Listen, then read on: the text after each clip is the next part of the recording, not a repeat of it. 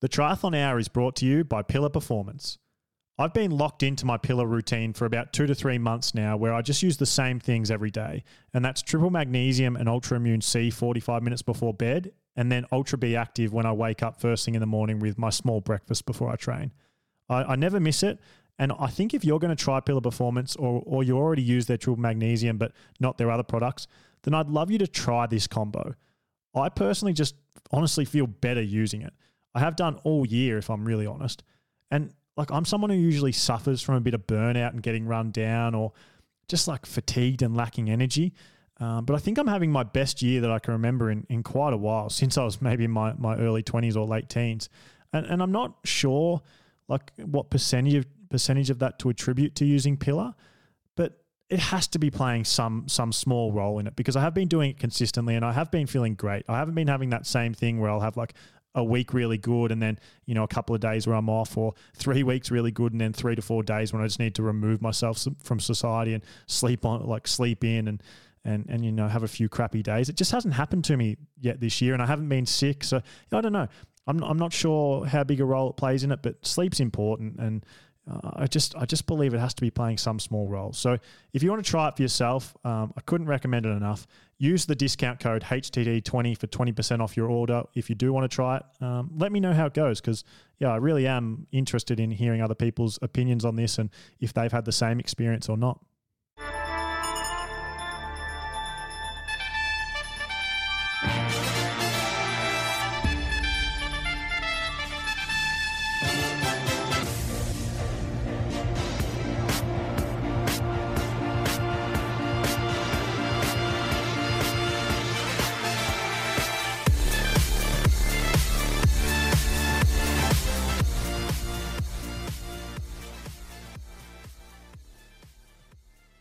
Welcome back to the Triathlon Hour, where today I'm joined by the now 2-time Roth champion and course record holder, Magnus Ditlev.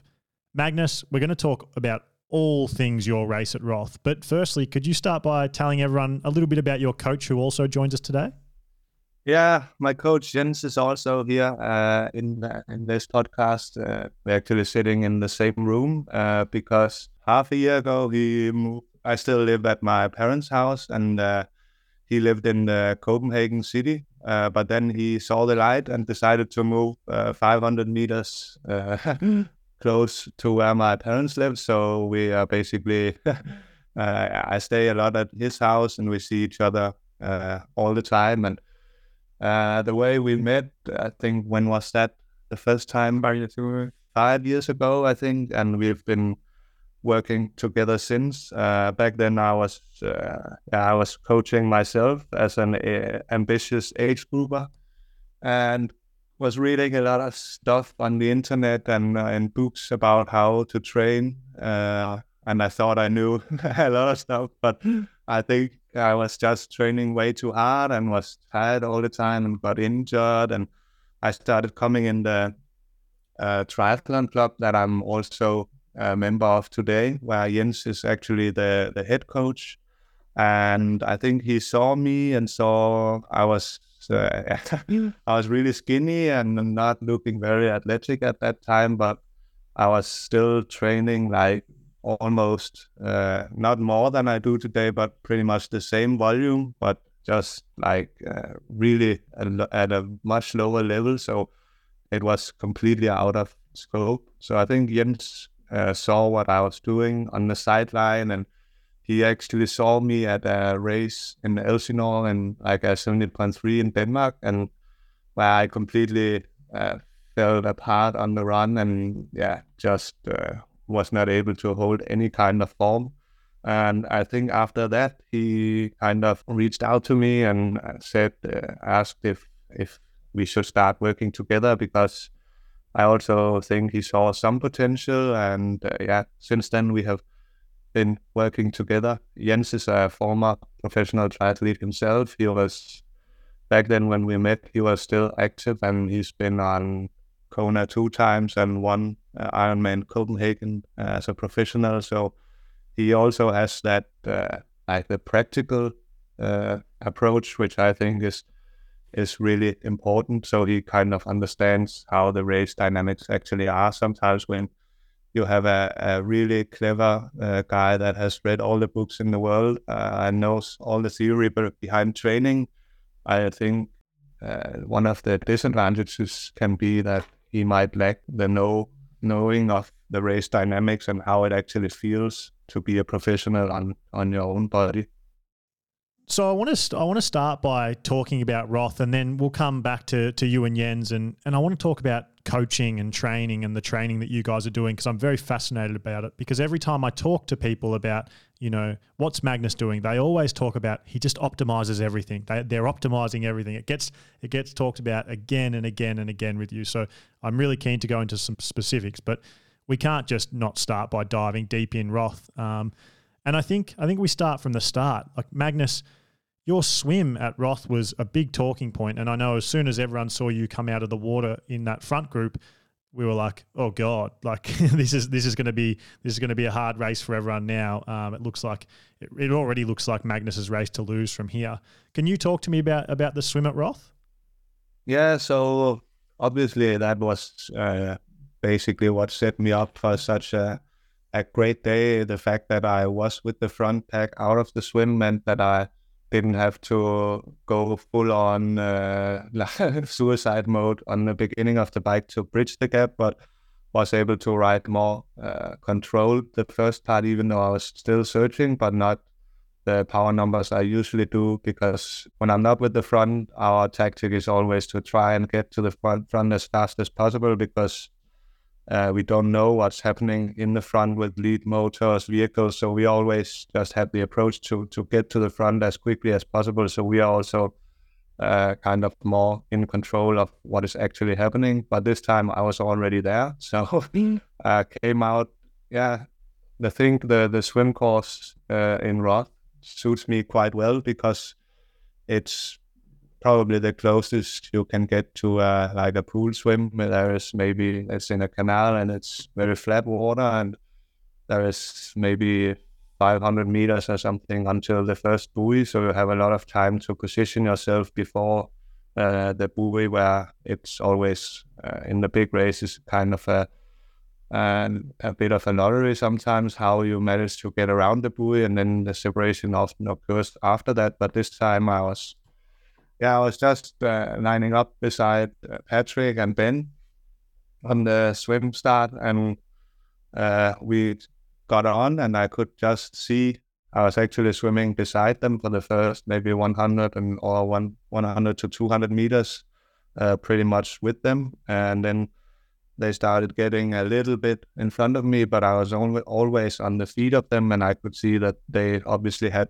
some special colored caps that made it easy for me to see that I was actually on their feet. So pretty much it was a very uneventful swim for me, and I was just on the feet of them the whole time after the start, and felt really good. That's the annoying thing with swimming, is that when you finally hit the front pack and you are on the right feet, then it's actually not that difficult. But when you are not there and you have to fight in a really big group or try to close some gaps on the swim, it can be really, really hard. So this time it was actually also, even though we were swimming with the front pack and swimming faster than I usually do, it was also one of the easier swims for me. Do you think that if that swim had have been, not wetsuit, that you would have been able to keep up the same way you did with the wetsuit on? Yeah, and that's a good question. I think without wetsuit, you create usually more separation, but I think the way I'm swimming is actually quite leg dominated. So sometimes I feel like I actually swim and have had some of my better swims without the wetsuit. So yeah, but it's difficult to tell. And in the lead up to the race, did you get that feeling that, like in your swim training, were you feeling, I actually think I could hold on to the front group here, or did you have sort of no indication of that and you were surprised to be there? So I think my swimming has been quite good in the swimming pool and training for actually quite a long time, and I've been working really hard with a swim coach to protect that and work on my technique and working on that. So I think we have had the hopes for me reaching, like when I lined up in Roth last year, we were also hoping to hit the front pack on the swim. So it's something we've been like hoping for and thought was actually a possibility for quite a long time. Sometimes it just takes. I don't have the biggest experience because I started triathlon quite late with mass starts and open water starts. So I think it takes some like a few years maybe of experience to actually nail the swimming starts, because it's not pure speed where you can see when I actually hit the right feet, it's not that difficult to stay with them. I think it's usually that comes down to the first few hundred meters, and that's also where I think experience is really key. So it was not that I've been swimming much better than I have previously in training, but still I knew I was in a good shape. But we've been hoping for that swim for quite a long time now. We also, together with the swim coach, we changed his stroke a bit in the winter, so he has like had a little bit better cadence for open water now. So that's maybe also a reason why he's in the front now, that he has like his swimming technique is better suited for open water now. And by that, Jens, do you just mean that his cadence is a little bit higher, or is there like an ideal cadence that you guys think? So it's not too high, or it's not too low. It's sort of just like, Goldilocks, no porridge. Is there a cadence that's just right?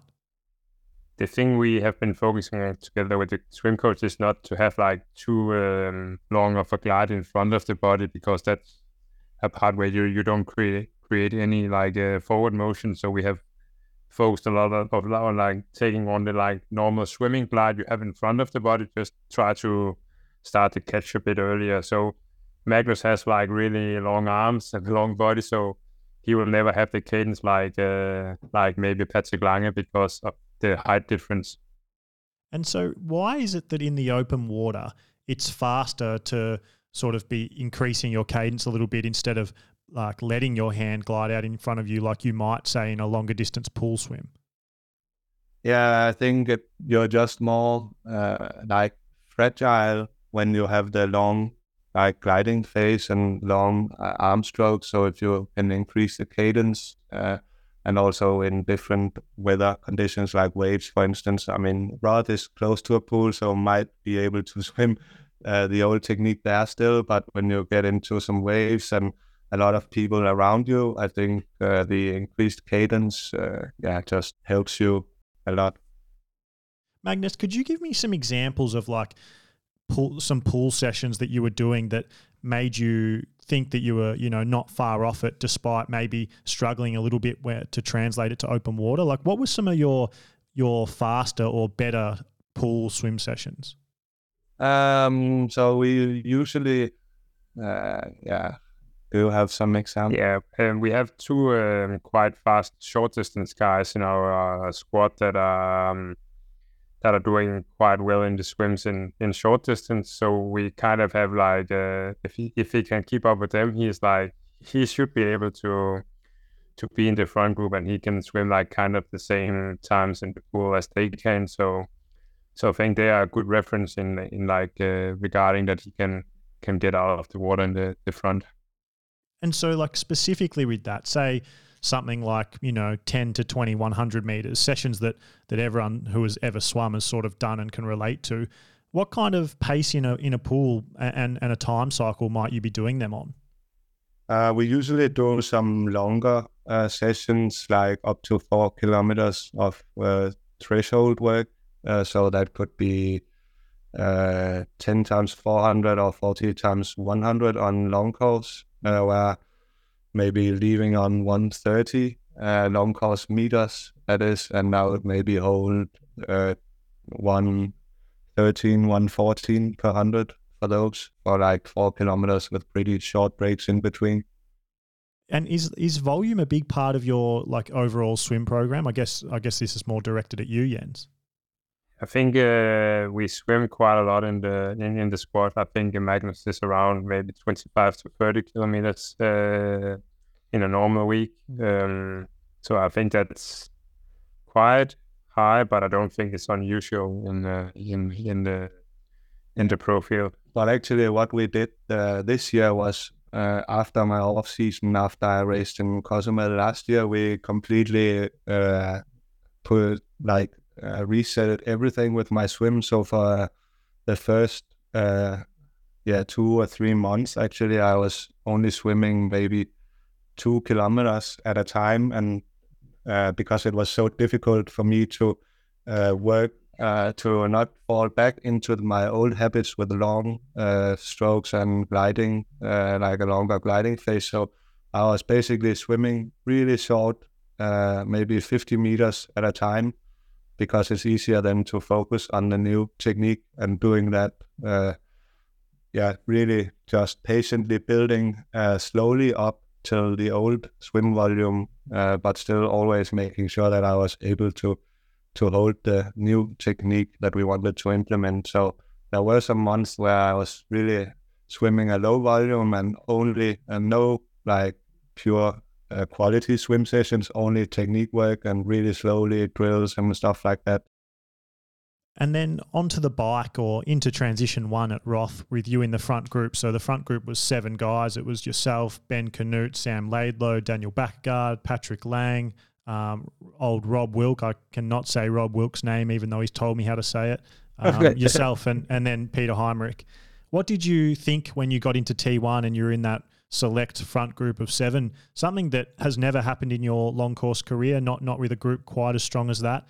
What were you thinking? What was your plans? And then how did the bike play out from there? Yeah, so the issue with was that Patrick was also in the front group. So I knew that I would still have to create some separation and get rid of him pretty as early as possible, because he's probably will probably be capable of a 2:30 marathon again. So actually the tactics and strategy didn't change that much, except that I was not doing the really, really high surges this time, but more I tried to ride away more controlled. And I think I went to the beginning of the bike as maybe the first few kilometers pretty technical, and I used that to get back to the group and position myself well in the group. So, and once we hit the first part where it's quite hilly and more the first part of the loop is quite tough, so that was where I managed to drop Patrick last year. So I wanted actually to try and see if I could do the same again this time, and went to the front. And for a long period, longer than last year, everyone was with me. Of course, I was not searching as aggressively as last year, but still was a bit surprised that they were all able to keep up. And then we hit really the longest climb after how far? 36, I think. 36, 36 kilometers into the bike course. There is a really hard and long climb where I rode. That was maybe more back to my usual searching style. So I rode up that, and I could see that it was only Daniel and Sam and that were able to keep up, and we already had quite a big gap after that one. So, and then I kept pushing on top of the hill, and after that to see if I could drop the 2 others, but Sam was able to follow, and I thought from there on it was really like a great position for me.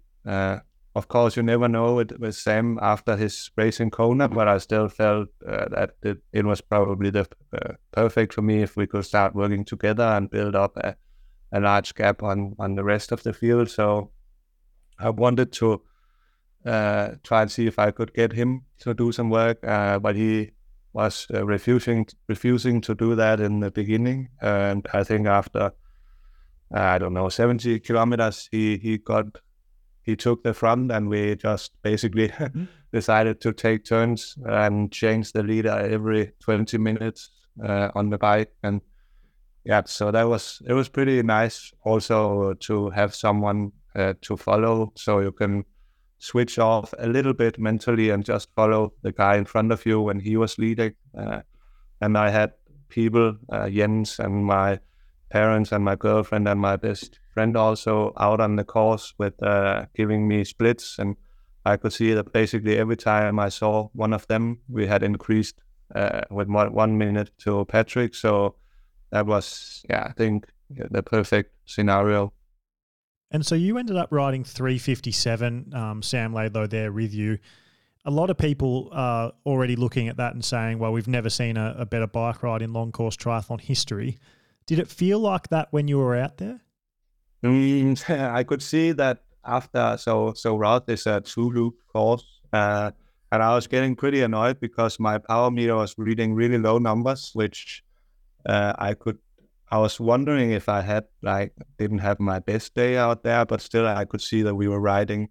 After one lap, we have 55.7 kilometers per hour in average after 90K. So I was also, and I could see that we were gaining on everyone. So I thought there must be something off with the power meter, and I didn't really look at that too much from there on. So, and when we got out onto the second lap after maybe 1 hour, and I think it was 1 hour and 52 or 53 minutes, I thought, okay, we are actually moving really, really fast. And I knew that it was a wetsuit swim also compared to last year where it was without wetsuit. So I was doing some quick math in my head, thinking, okay, we might be able to go extremely fast today.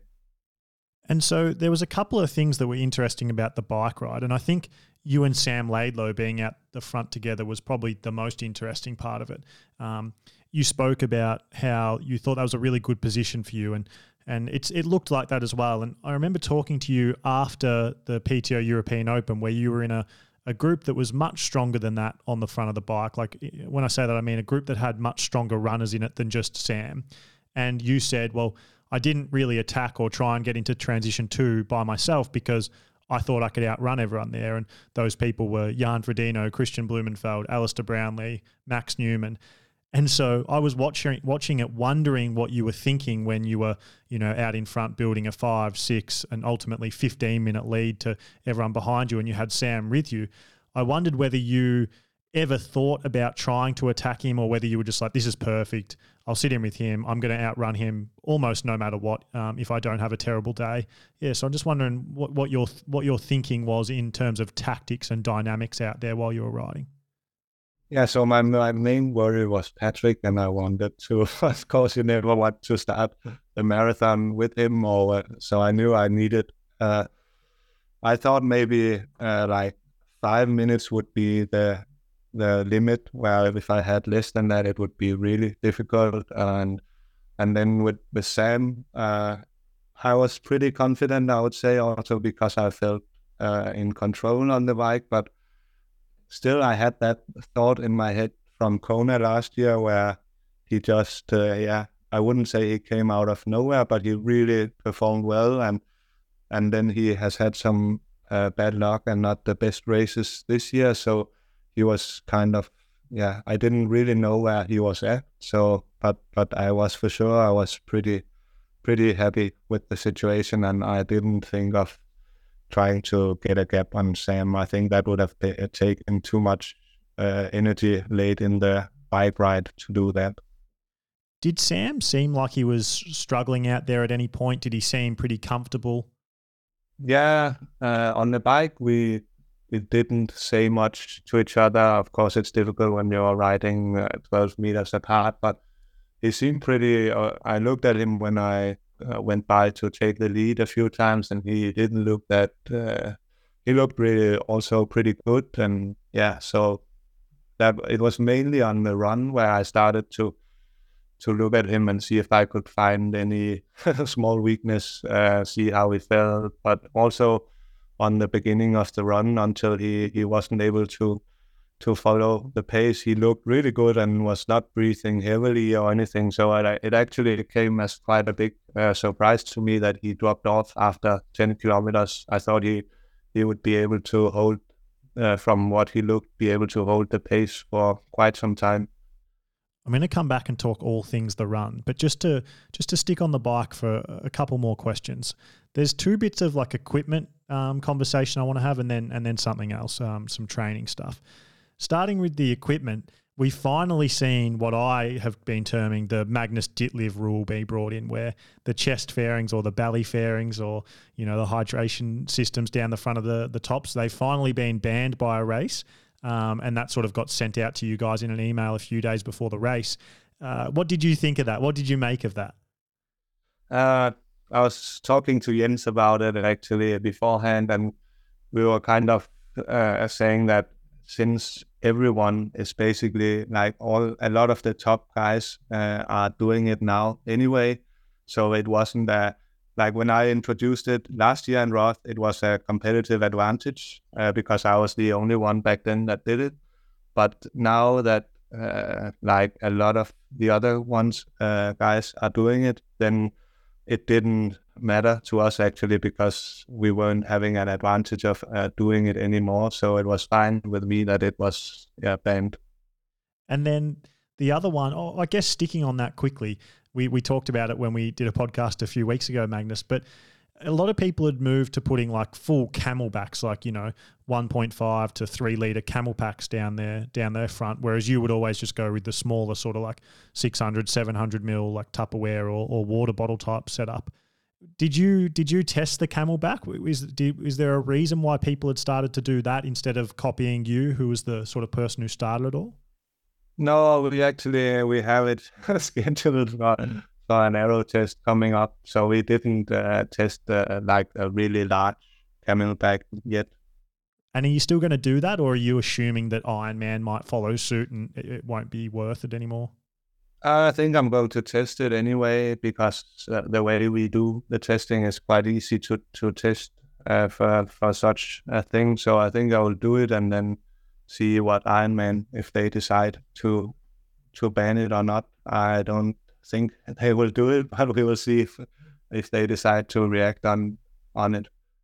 I had a conversation with Andrew Messick a couple of weeks ago, and I asked him about that, and he sort of said that they're keeping their eye on it, but they don't have any plan to ban it. Whereas I think you always got the sense that Challenge might have been looking at it. So yeah, I think if I had to guess, I think that say at the Ironman World Championships and the Ironman 70.3 World Championships, I think it won't be banned if I had to put money on it. So yeah, I think it's definitely still worth testing.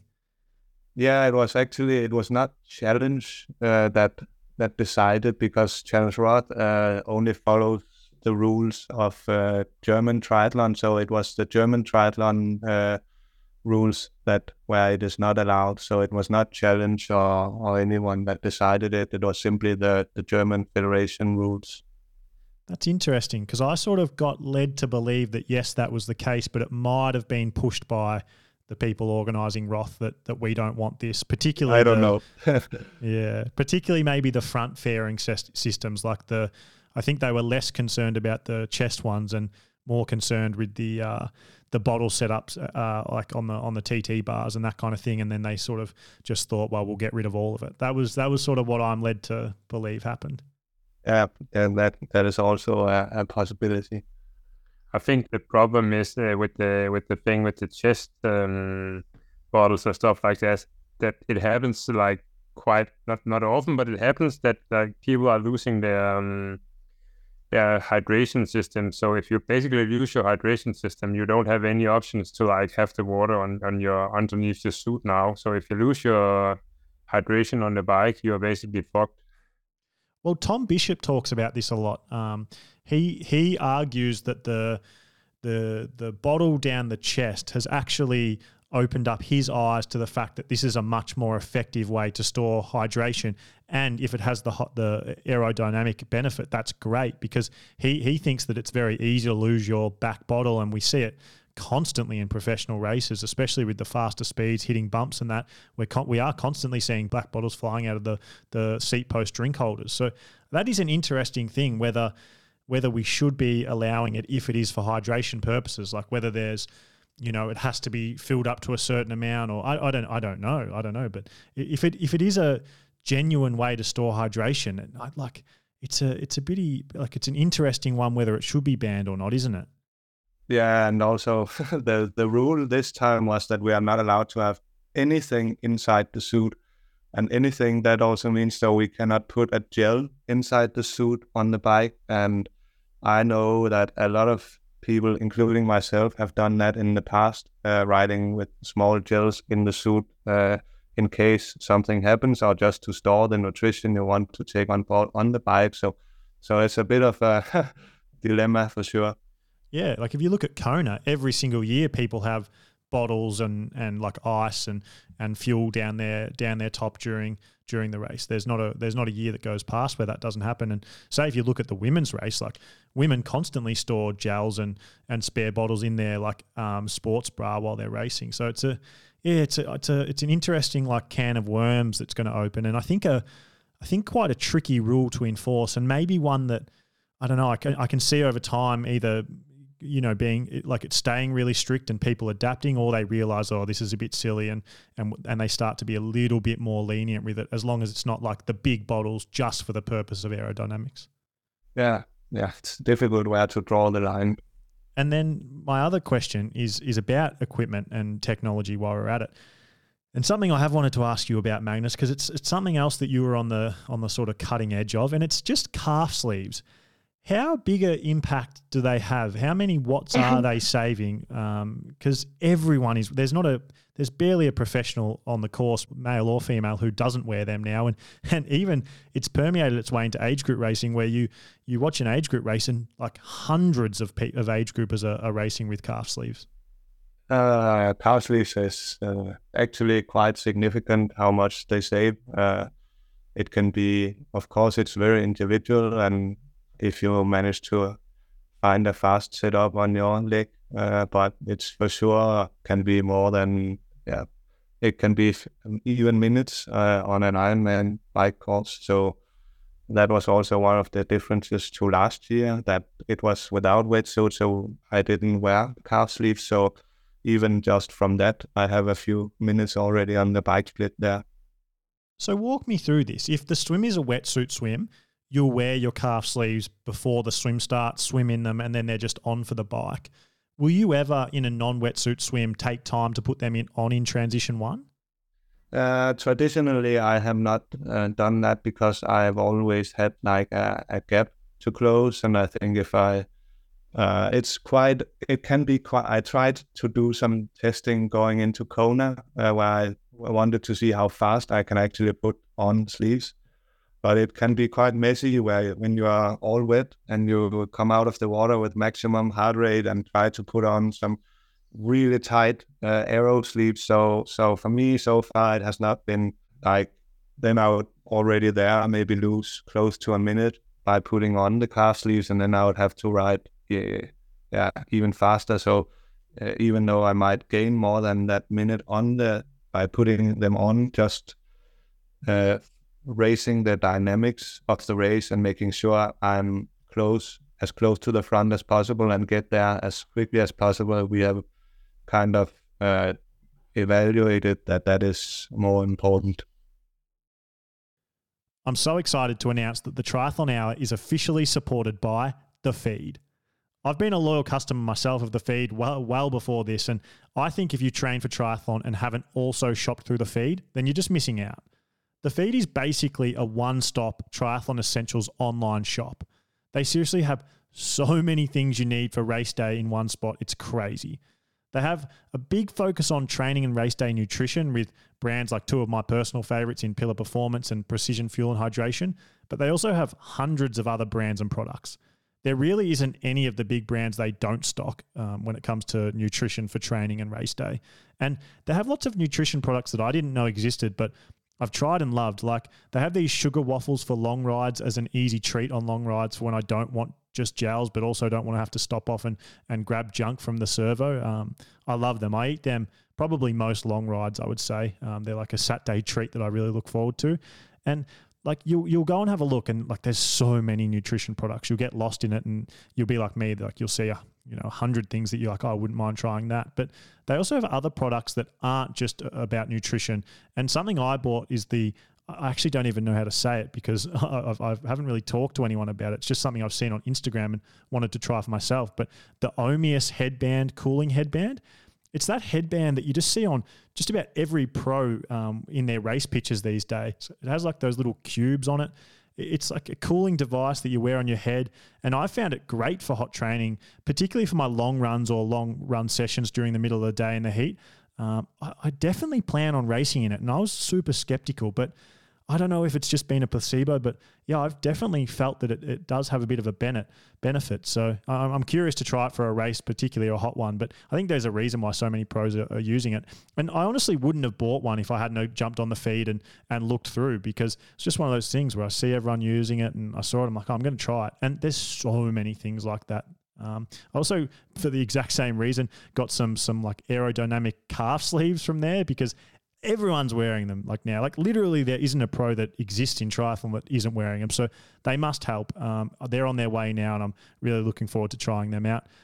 The feed is just one of those places that if you go into it, you can scroll for an hour and find so many useful products, particularly the nutritional products, but there's heaps of stuff for your training and racing there. And I find myself during the day slacking off from work and scrolling it and, you know, putting like 10 or 15 new things on tabs I'm going to try. So my bank account's not going to be happy, but I'm just excited to try so many new products because I love that. And it's probably the main thing I love about the feed is that it's like this platform where you can go and try new things and try to optimize your training and racing equipment and nutrition. And yeah, that's what I love about it. And I love that it makes it simple with having it all in this one portal. You don't have to go to every website under the sun. It's all in this one place.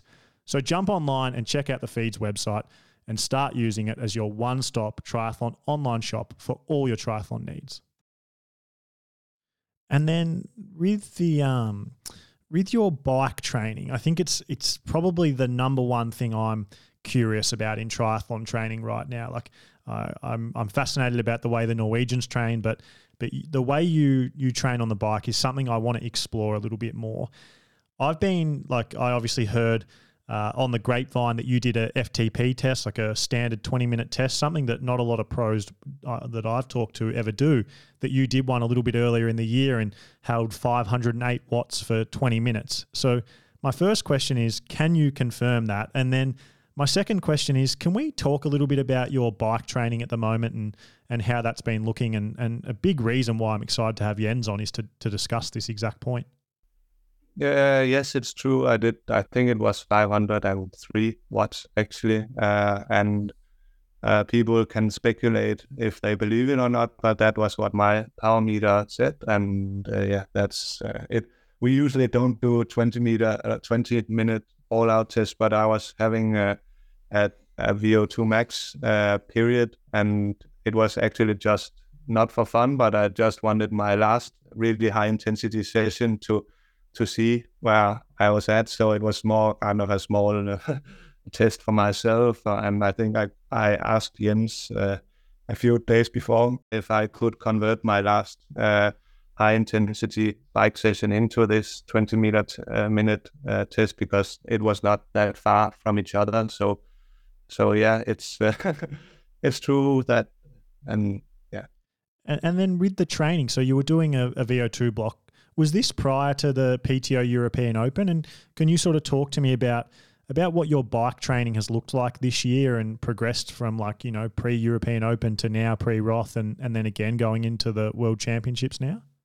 It has actually been quite simple and build. We started with a VO2 max block around Christmas, I think.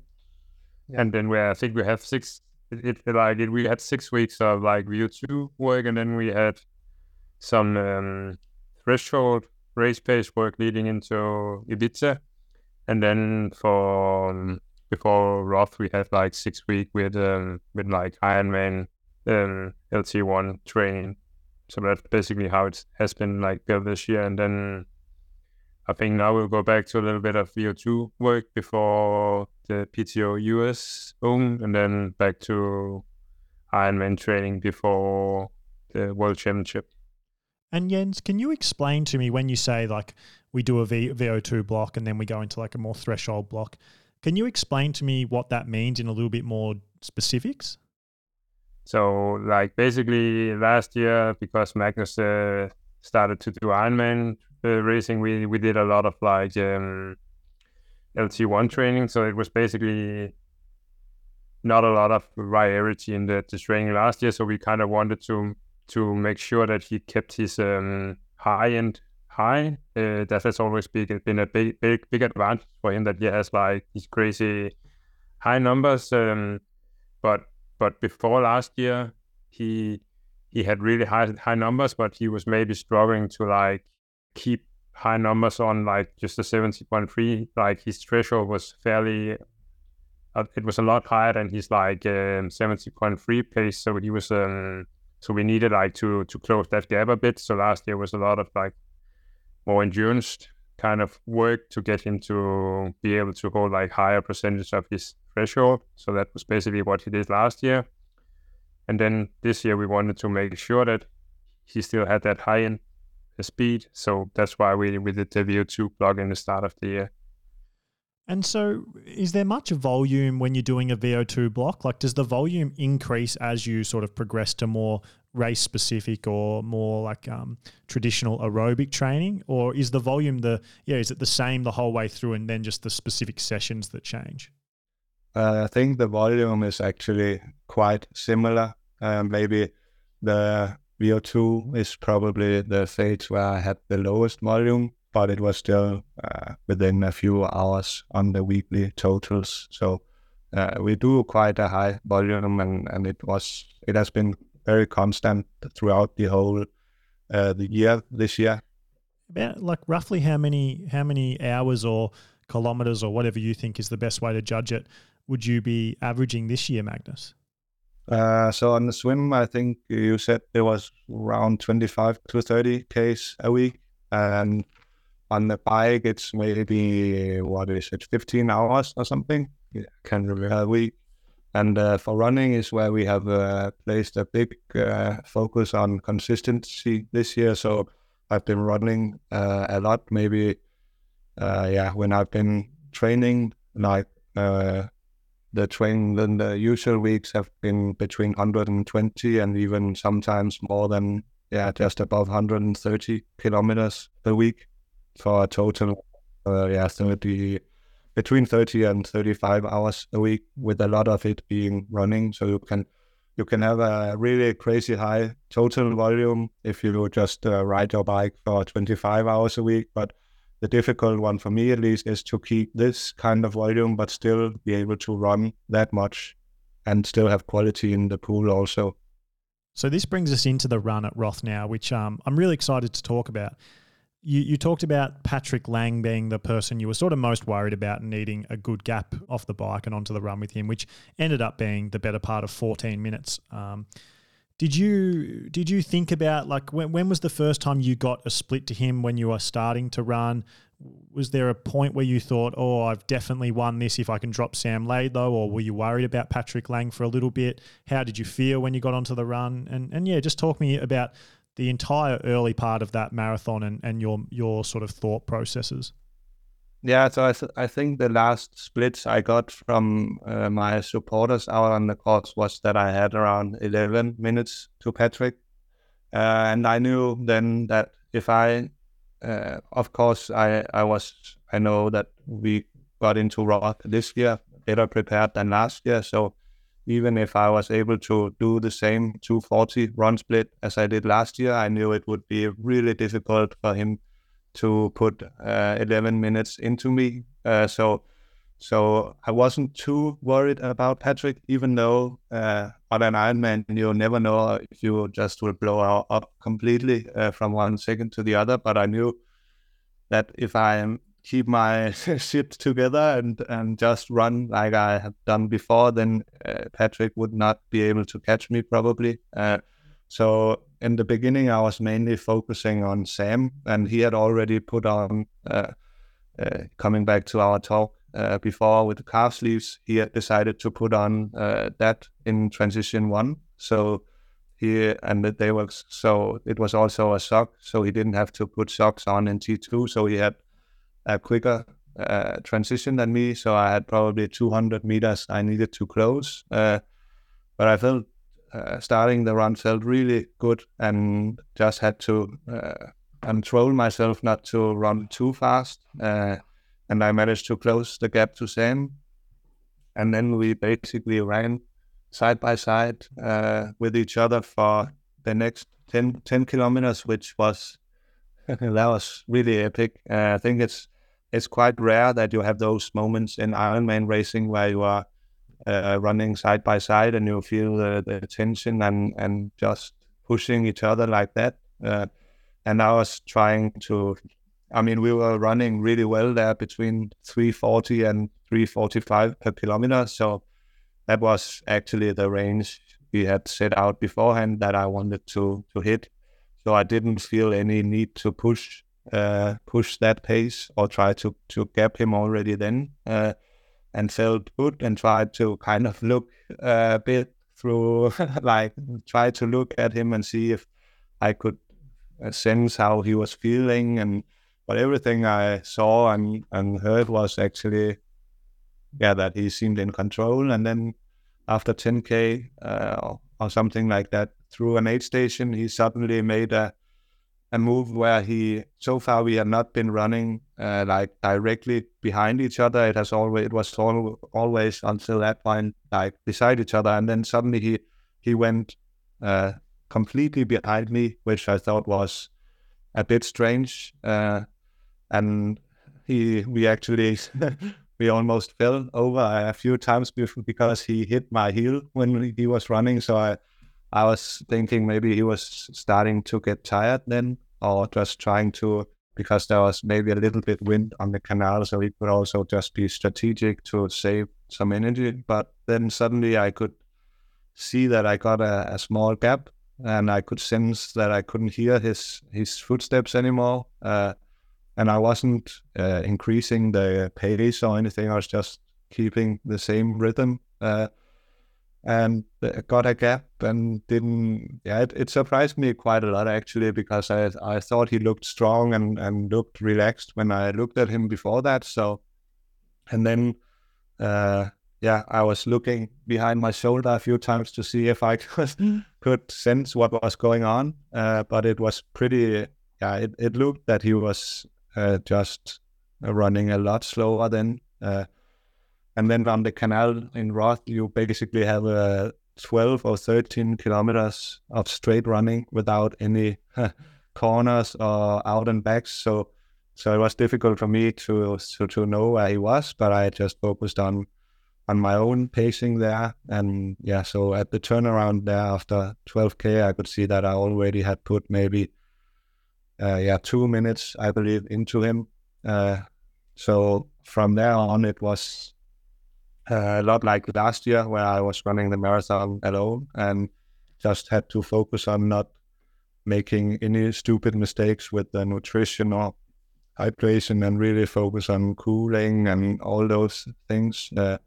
And I knew that I was running pretty well there, so I also could do the math that it would be impossible, like for Patrick to run 12 minutes into me when I was on the big part of the marathon. I was actually close, like on route to 2:35. It wasn't until the last 5K where we go out of the town and go really hit the last hard part of the run course, where it's really hilly, that the wheels fell completely off.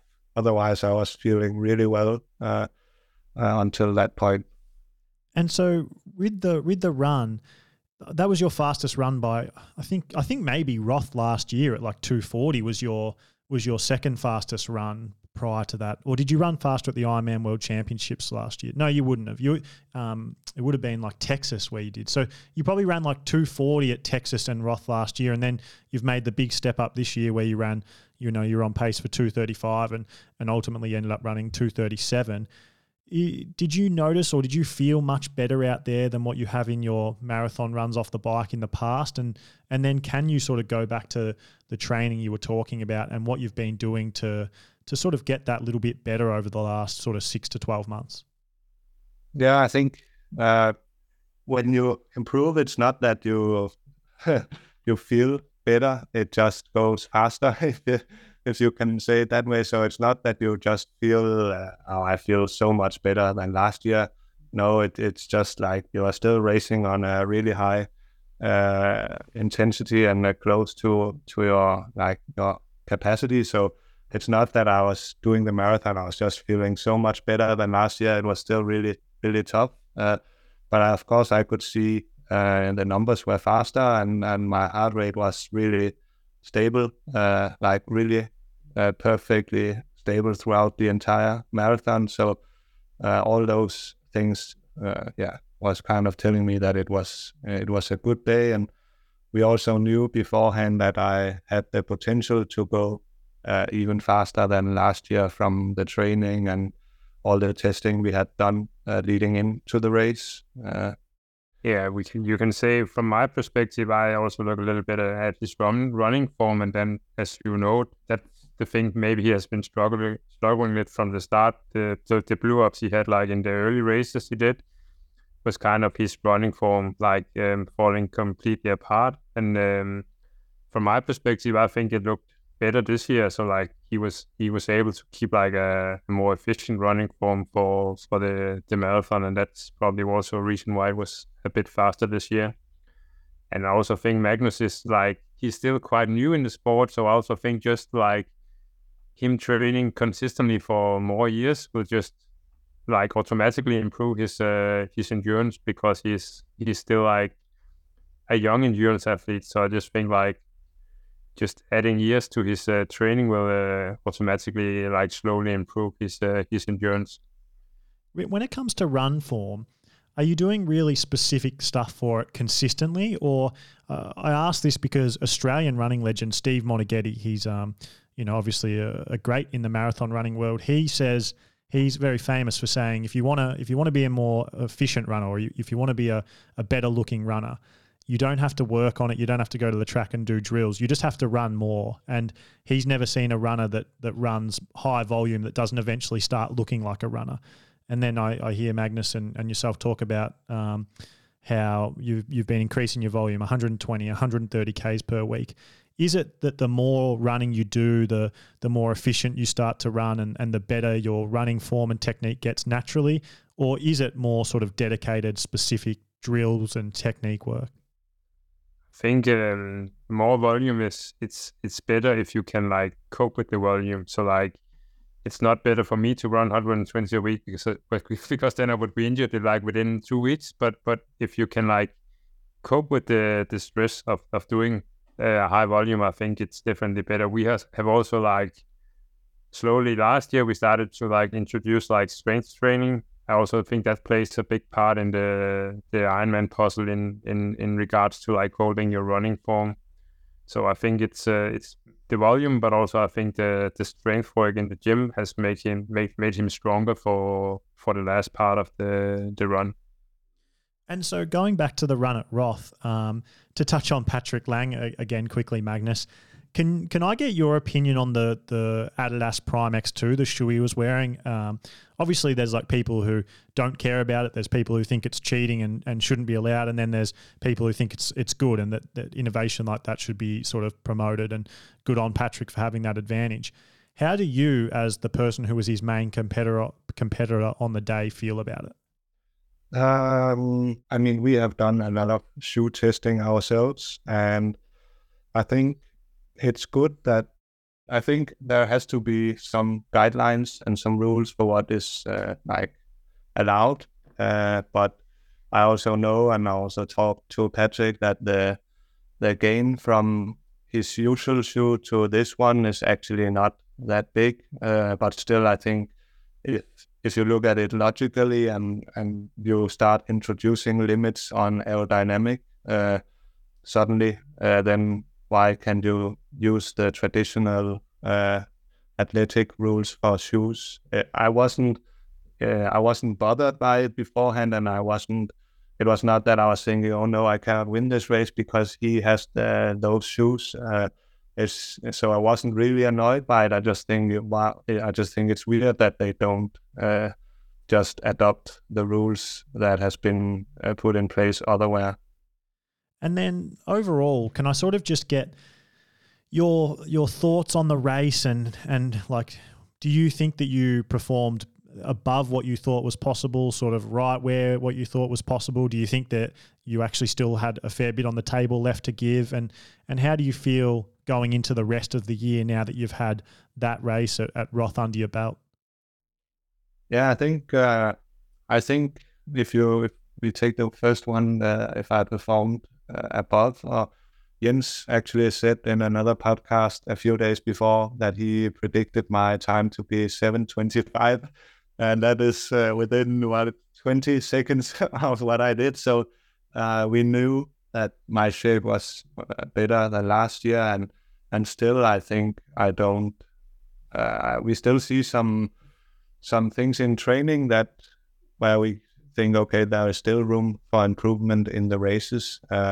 I think if I had managed to keep everything together on the last 5 to 6 kilometers and the marathon, and had done that if I had done that, it would have been a 2:35 or something marathon. Then I would look at the whole performance and say, okay, this was actually completely like the swim went according to plan and perfect, and the bike went according to the plan, and I did what I'm capable of on the bike. And then on the run, if I had just hold out the last 6K, then I think that would have been close to my potential in the run, given my current fitness levels. So you could say it was really, really close to a perfect race for me in all 3 disciplines. And what do you think about that, Jens, looking at it from the perspective of Magnus as coach? Yeah, I think I agree. But I also think, to be fair to him, if you're like 8 minutes ahead with the last 7Ks to go, it's difficult to like try to push your limits on how hard you can go. He knew how it is to run side by side as he did with Ben Hoffman last year, and then you can suddenly run really fast the last 3 or 4Ks if you have like someone to run with. But if you're out in front, I think it's kind of really difficult to get yourself to that limit and maybe a little bit above. So I think for me it was kind of like the perfect race. Also, like he raced in a good way also. So I think he there's also like the physical part, but there's also like the mental and the tactical part.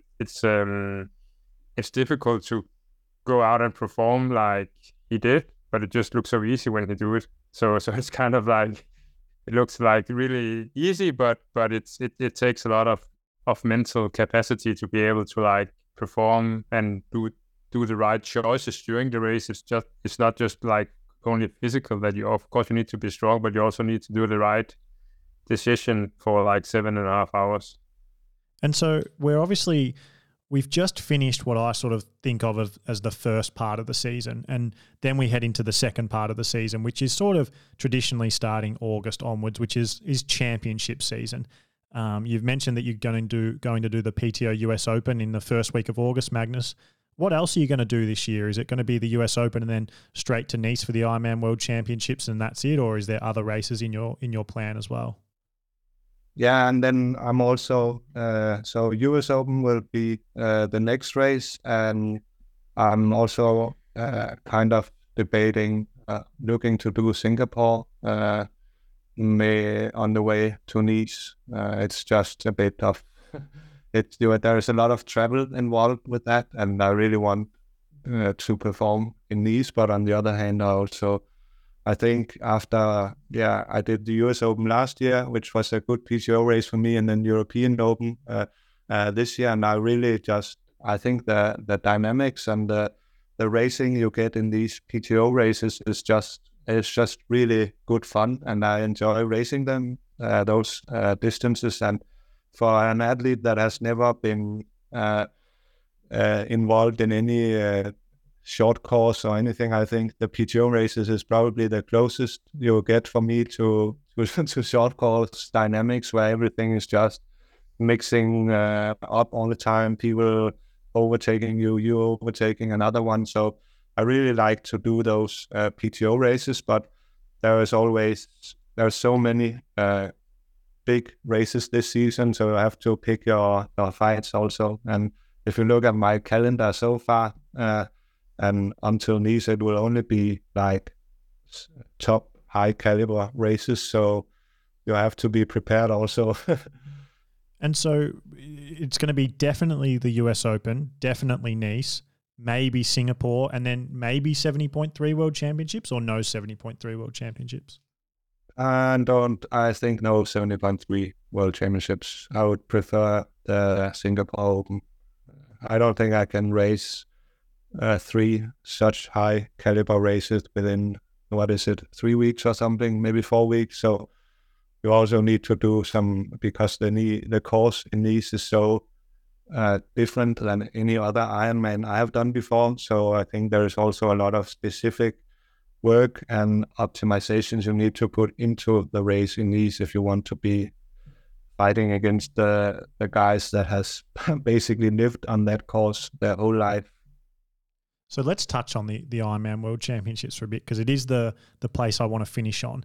So I talked to Patrick Lang after Roth, and we sort of talked about, we both thought that you were going to win Challenge Roth. And that's funny because Patrick was in the race, but we both thought like, we don't see how Magnus doesn't win Roth. I thought that was pretty obvious.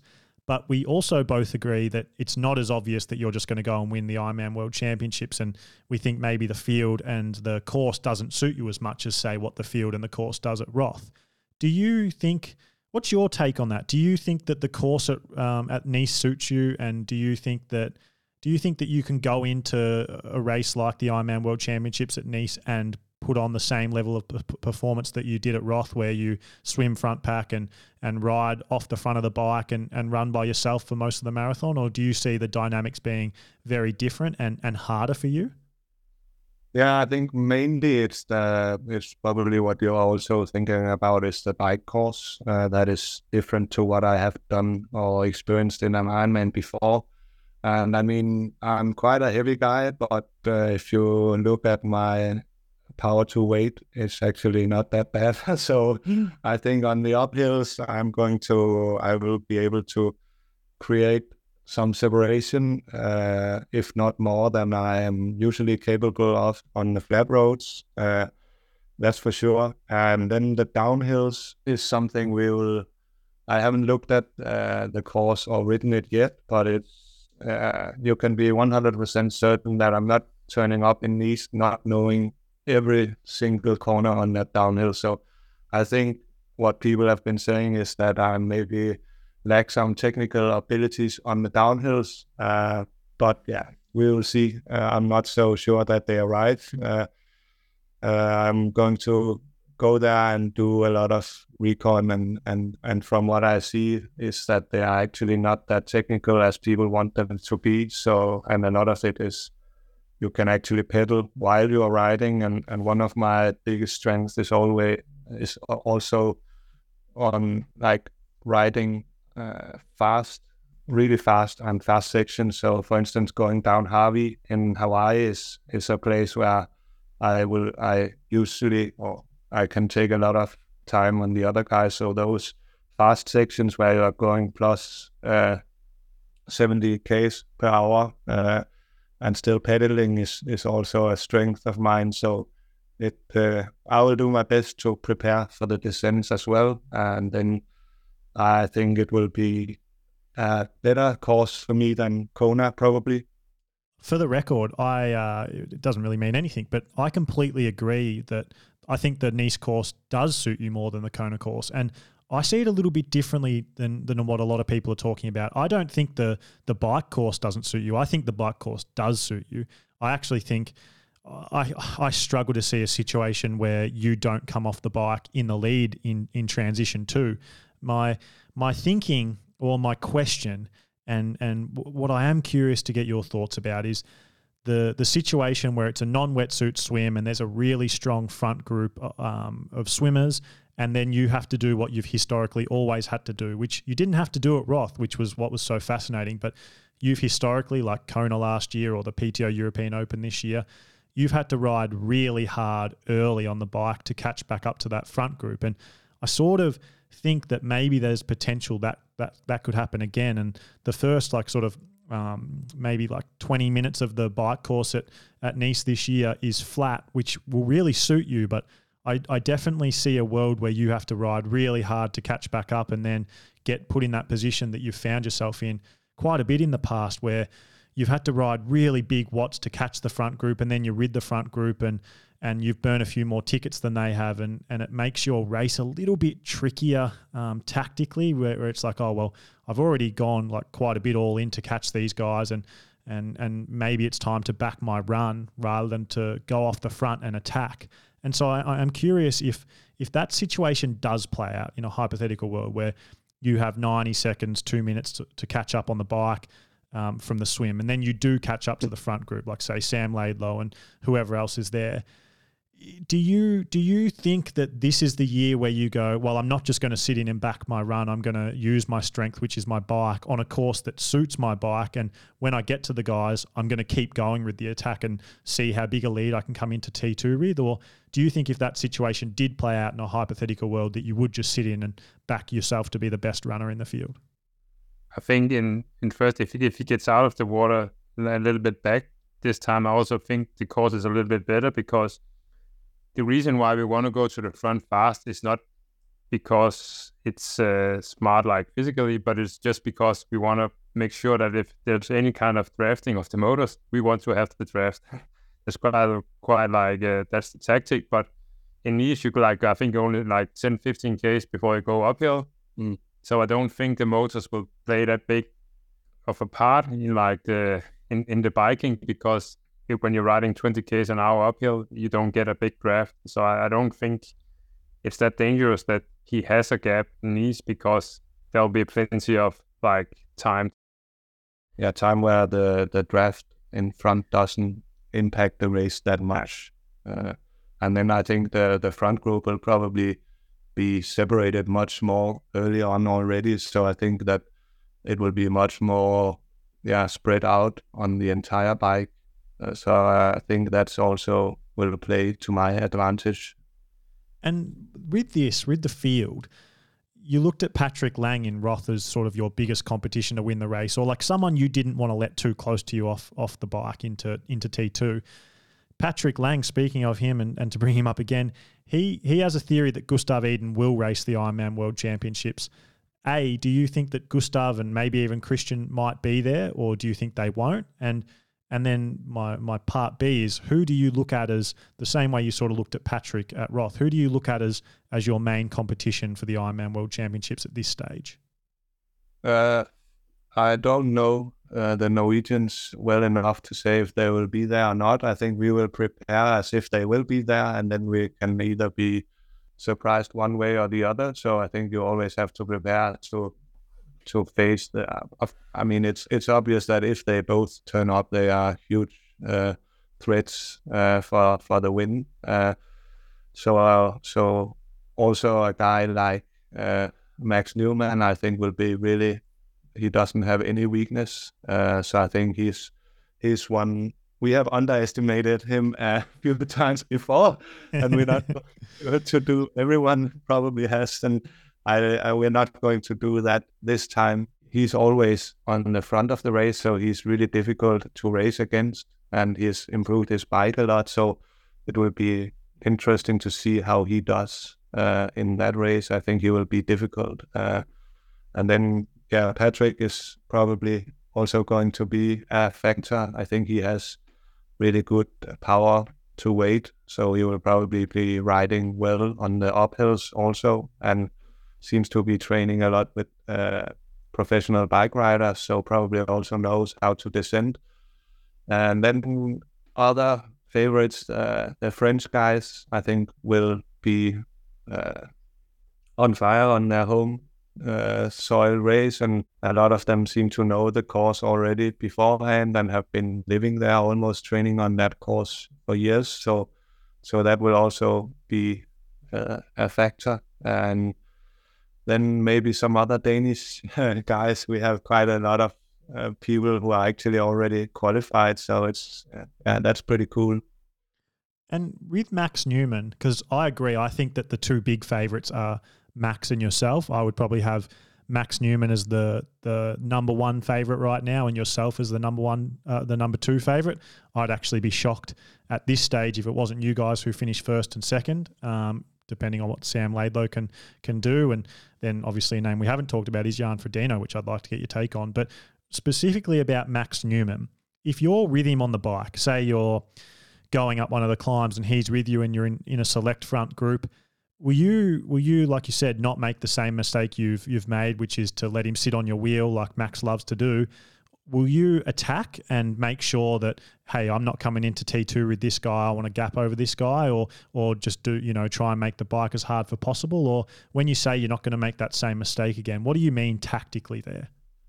I think previously we have maybe, and then that's also a big mistake, not really been thinking too much about him in the lead up and planning of the races. So this year he likes to go under the radar, and we haven't heard anything from him since either. So it's difficult for me to sit here and tell you exactly what I'm going to do if I catch him on the bike, for instance. It really depends on a lot of factors, like when do I catch him, how hard have I been able to, like how hard have I been going to get back to him, and where are we on the course? Are we on a descent now, or are we going uphill on the main climb or the falls? I think like there is a main climb that takes around 50 minutes, and then there is a flat part that actually lasts for quite some time, where I think it's there is potential to create a lot of damage because people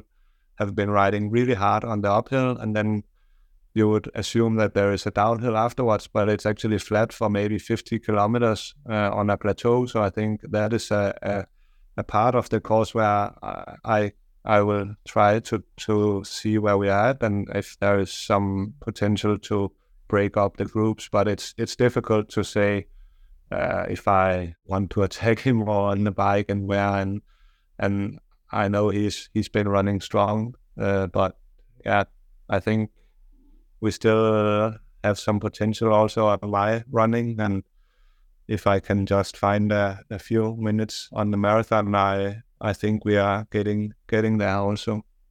I agree with that. Like that point you make about the false flat up the top of the climb. I think that whole bottom of climb to the end of that false flat section, that sort of like hour and a half, 2 hours of racing, I think that's where you're going to win the race if you do win it. And so I'm like, just to like pinpoint that for people, that's going to be maybe the most like critical point of the race in the men's race, particularly at the Ironman World Championships. And I think like if you choose to, you can be the one who sort of really animates the race there and breaks the race completely open at the back half of that climb and across that false flat. I'm really excited to see that and really excited to see the battle between you and Max and others. I think maybe we leave it there, Magnus. We've talked enough about it. We're going to no doubt chat before the Ironman World Championships anyway, so we can go into more specifics then when we know how people are going and how training's been going. My last question is to you, Jens, is what are you guys doing now? So you got the PTO US Open in a month, and then you're sort of straight into the Singapore Open and Ironman World Championships. So how are you going to structure this next period of training going into that? So the next period will be like focusing a little bit of getting some high intensity training in, because that's quite a period since we've done that. So the next period leading into the US Open will be that, and then he will go to Nice after the PTO to do some recon and start doing the Ironman training again. And then we have some testing in between just to see if everything is going according to plan. Yeah, both like physiological testing and also have a lot of projects for the Nice course that is it's kind of a different way to optimize towards a bike course than what we're used to, because usually it's a fast flat course. This time it's really hilly, so you have to optimize towards different things for the equipment you choose to ride on the bike. I want to ask Magnus, because like obviously we had a chat Roth 2022 where we talked about the sort of fairing or the container in your like triathlon suit, and it was one of the first times I reckon it had been talked about. Have you? So you don't have to tell me specifics because I know you're a little bit like secretive and try and get an edge there, and I love that about you guys. But is there anything specific that you're working on? Is there any secrets that you've got up your sleeve that you're wanting to test and implement into your setup or into your equipment at the Ironman World Championships or any of the races the back half of the year? Yeah, we were working on a few pretty cool and exciting projects. I think I cannot tell you what it is exactly, but when you see my bike in Nice, you will probably notice. It's that's all. It's what we're working really closely with Scott, my bike sponsor, on those things, and it's really some of the things I enjoy the most is to be involved in these projects and see. Some of them never see the real world because it turns out it's not possible or it's actually not an advantage. But I think we have one specific that is pretty cool that you will be able to see in these. Okay. And so when we see it, do you think it's going to cause the same drama and we're going to have a Magnus Rule 2.0 where we have something else banned because you've started using it and then everyone copies? And is that going to happen again? Is that just going to become a yearly thing where, you know, a bit of bike technology gets banned because you use it and then you ride too fast for everyone? No, I don't. I cannot see why this one is actually pretty harmless, I would say. But then it would be a fun one. Okay, cool. I'll keep an eye out for it. Awesome, guys. Jens and Magnus, thanks so much for coming on. It's always a pleasure, and it was awesome to have you on, Jens. I think you are maybe the most under the radar, low key triathlon coach in the world, but you guys have got a good little program there, and I think you got some names that we you know, Magnus is obviously the big dog at the moment, who everyone knows, but there's a couple of young kids coming up, and I think we're going to be hearing a lot more about Jens Pedersen back as one of the world's best long course triathlon coaches, and in 4 to 5 years' time, you are definitely going to be like a name that everyone in the triathlon world knows as a coach. So I did want to get you on and talk to you and start making people aware of the program you guys have there and how good it is, and I think you're going to have a little crew going of some of the best long course triathletes in the world pretty soon in the next couple of years. So yeah, it's great to talk to you, and Magnus, thanks for coming on and chatting about Roth and being so candid and open. Well, pretty much as long as it isn't about secret bike tech, which you're a bit closed off about, but being so great with everything else. Really appreciate the chat, guys, and look forward to seeing you at the US Open and having a chat in person, Magnus. Oh yeah, you'll be coming to US Open. Yeah, that's right. Yeah, yep, it'll be good. We should have a little chat in the few days leading up. That would be good. That would be great. Awesome, guys. Enjoy the rest of your day. Good luck with the build to the US Open and World Championships, and we'll chat soon. Thank you so much. Bye then. Bye. I've already talked about my brick session that I did during the week, my first one for the year, and there was one other thing that made it really fun. It's that I really dialed in and replicated everything I would do on race day. And I mean everything from how I ate beforehand to slept the night before to getting ready in the morning.